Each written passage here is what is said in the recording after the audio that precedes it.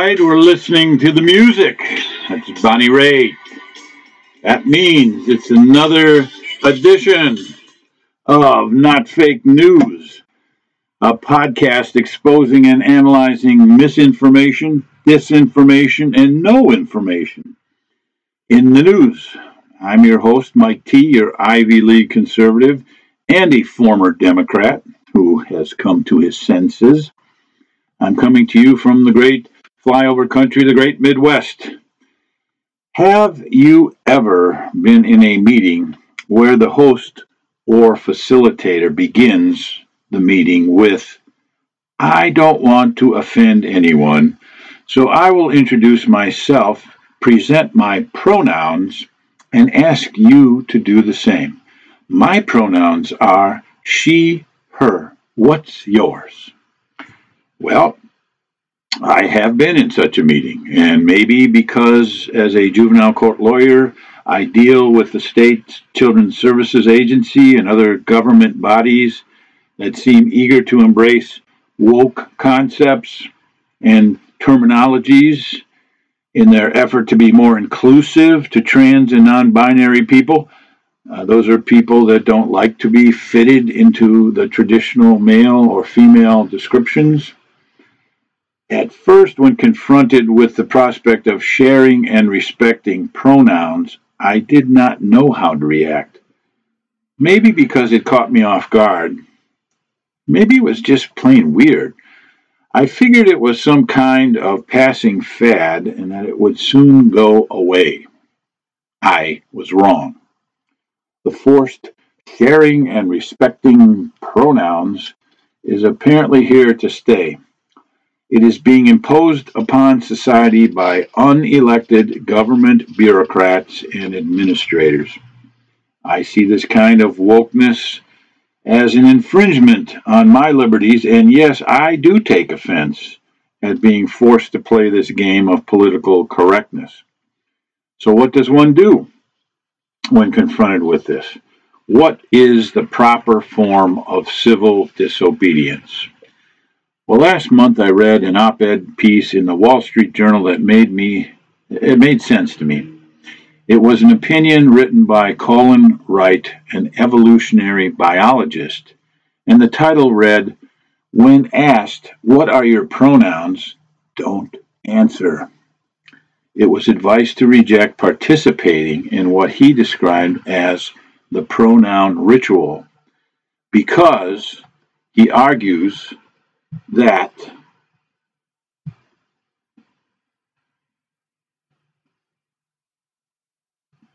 participating makes you complicit in gender ideology in their regressive belief system, and thereby legitimizing it.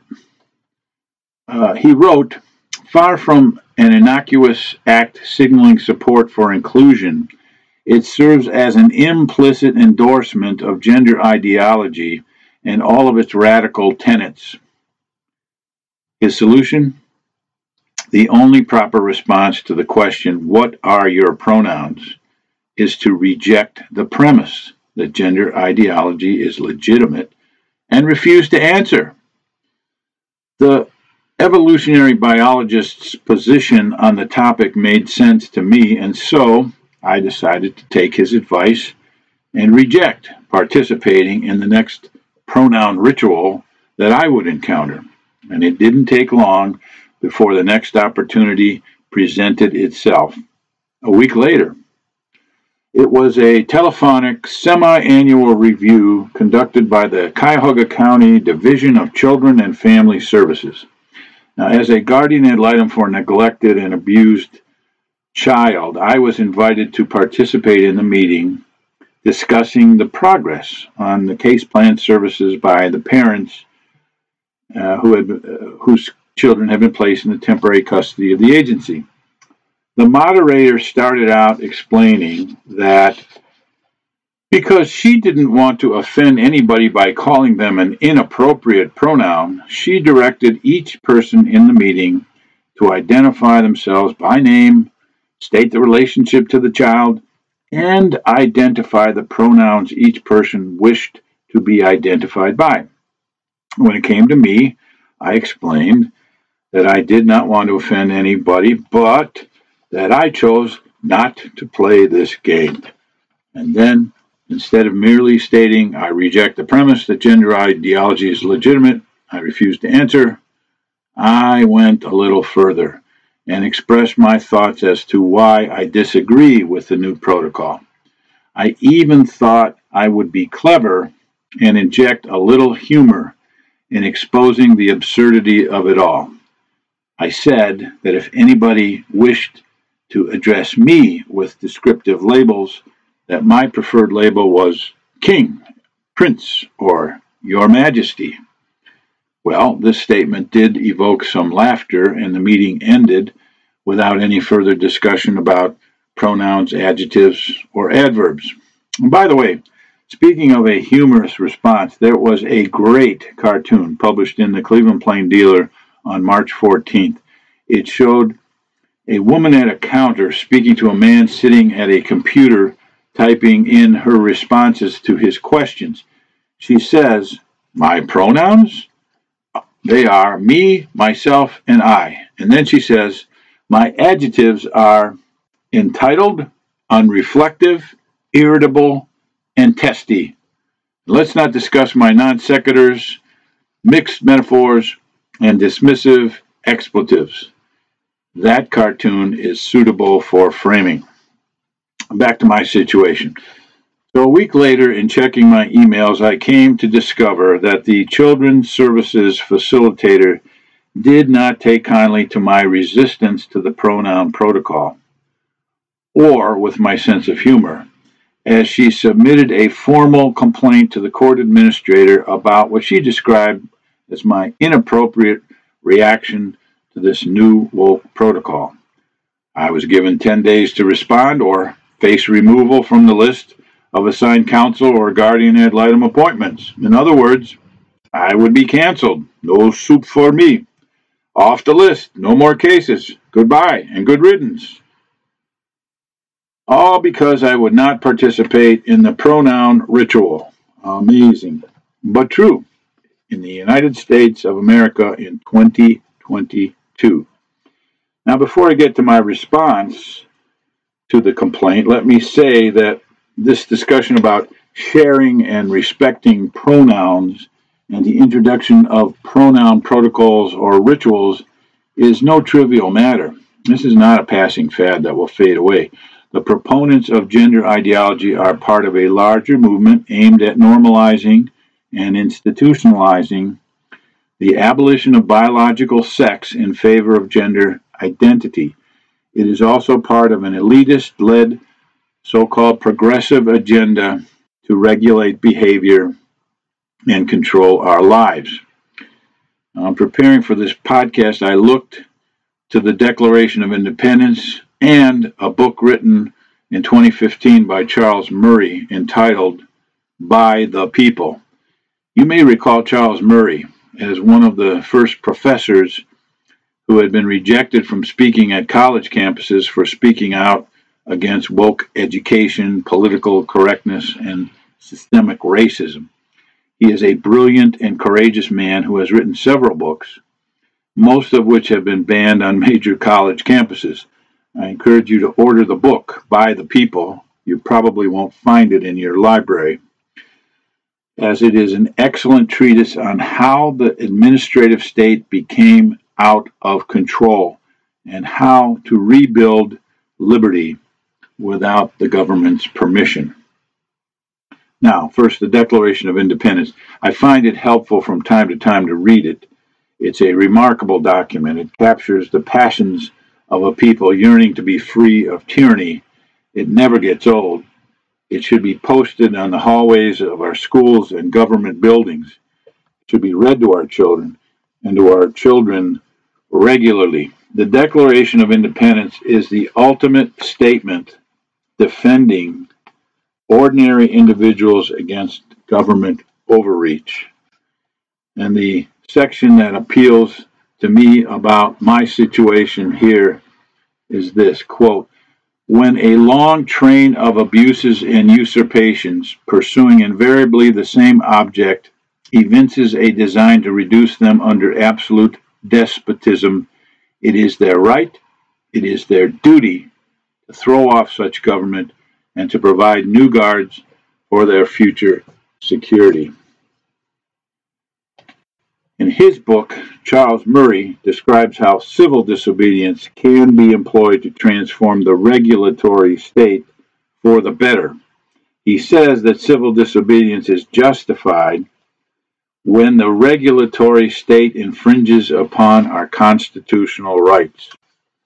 He writes that the American government does not command blind allegiance to the administrative law. It is part of our national catechism that government is instituted to protect our unalienable rights, and that when it becomes destructive of those rights, the reason for our allegiance is gone. Murray proposes a declaration of limited resistance to the existing government in certain cases. Now, Charles Murray wrote his book 5 years before COVID. His advice is applicable to the COVID regulations and mandates, as they certainly infringed upon our constitutional rights.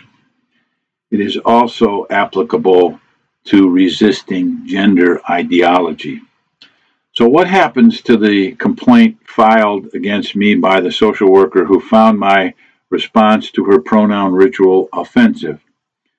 Well, first of all, let me say something about her complaint. I find it interesting. She stated in her complaint that because I stated that I am not playing this pronoun game and then said you can refer to me as King or Your Majesty, she felt that the extra comment about my possible royalty status was inappropriate and made it necessary for her to, quote, lift this up as a professional concern, end quote. She also stated, and I quote, this kind of behavior and comment can cause people with diverse SOGIE, S-O-G-I-E, to feel that they don't matter. It also takes away from the seriousness of my meeting and undermines the importance. It was an unprofessional response, unquote. Now, I believe that the social worker's complaint was a response that came straight from the Human Rights Campaign seminar she probably attended. SOGIE, S-O-G-I-E. Do you know what that is? I had to look it up. It stands for Sexual Orientation, Gender Identity, and Expression. The term comes from the Center of Excellence on LGBTQ+ Behavioral Health Equity, an organization that publishes a glossary of terms related to sexual orientation and gender identity. I do not recall offending any SOGIE person. I merely rejected the premise of accepting the pronoun ritual and made fun of myself. Make a note, progressives do not have a sense of humor. Worse than that, they take offense at any attempt at humor. So what will you do the next time your employer asks you to identify your pronouns? I agree with the evolutionary biologist who wrote in the Wall Street Journal that the time for politeness has long passed. So I have fashioned a suitable response. And here it is. I don't wish to offend anyone, but I am offended by your attempt to introduce this pronoun ritual. I do not wish to normalize the abolition of biological sex in favor of gender identity. There, you have it. My name is Mike T. That's all I have to say for now. Thanks for listening, and remember, never take for granted the blessings of liberty established for us and our children by our great Constitution. Read it, learn it, defend it against our enemies. Fake news is real. It's dangerous. It is everywhere. Stay informed. Be engaged. Remember, our republic depends on you to keep it.